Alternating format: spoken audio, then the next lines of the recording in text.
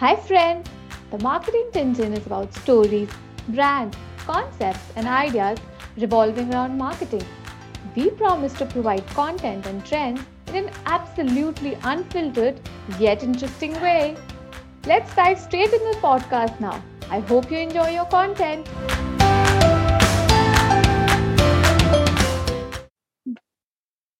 I was wondering if I should get some of my birthday pictures printed. I would really love to cherish it in albums just like the old days. Oh, you definitely should. Remember when pictures were all about films and the only way we could have them was in printed copies? With all this digitalization, we are almost on the verge of forgetting those times. Yes, actually, we used to spend hours browsing through those. Remember how Kodak was the only brand back then running almost a monopoly in the photography market?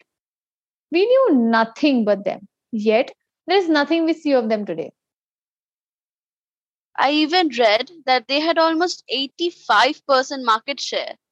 Not only the brand, I still remember their tagline: You press the button, we do the rest. They were the photographic democracy. Simply iconic. I simply loved their business model and the whole idea.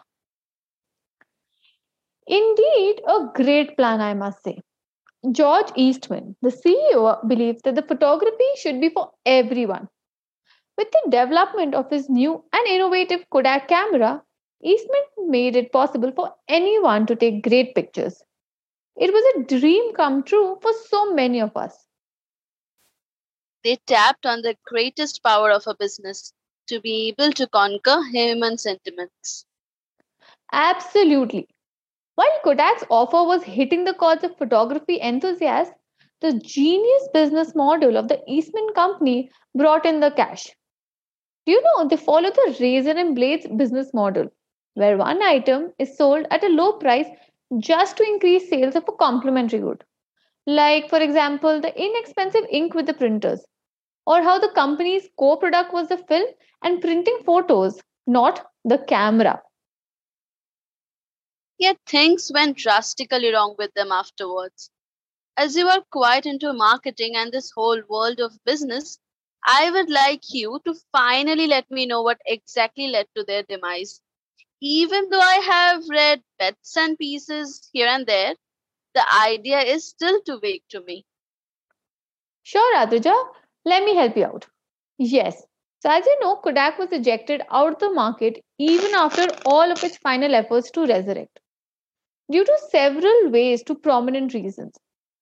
As digital photography came into the scene, it demanded innovation in the industry for a paradigm shift from films to digital. And even though Kodak did join the tribe, it was way too late as other companies already made a significant mark. Are you talking about Fujifilm in any way?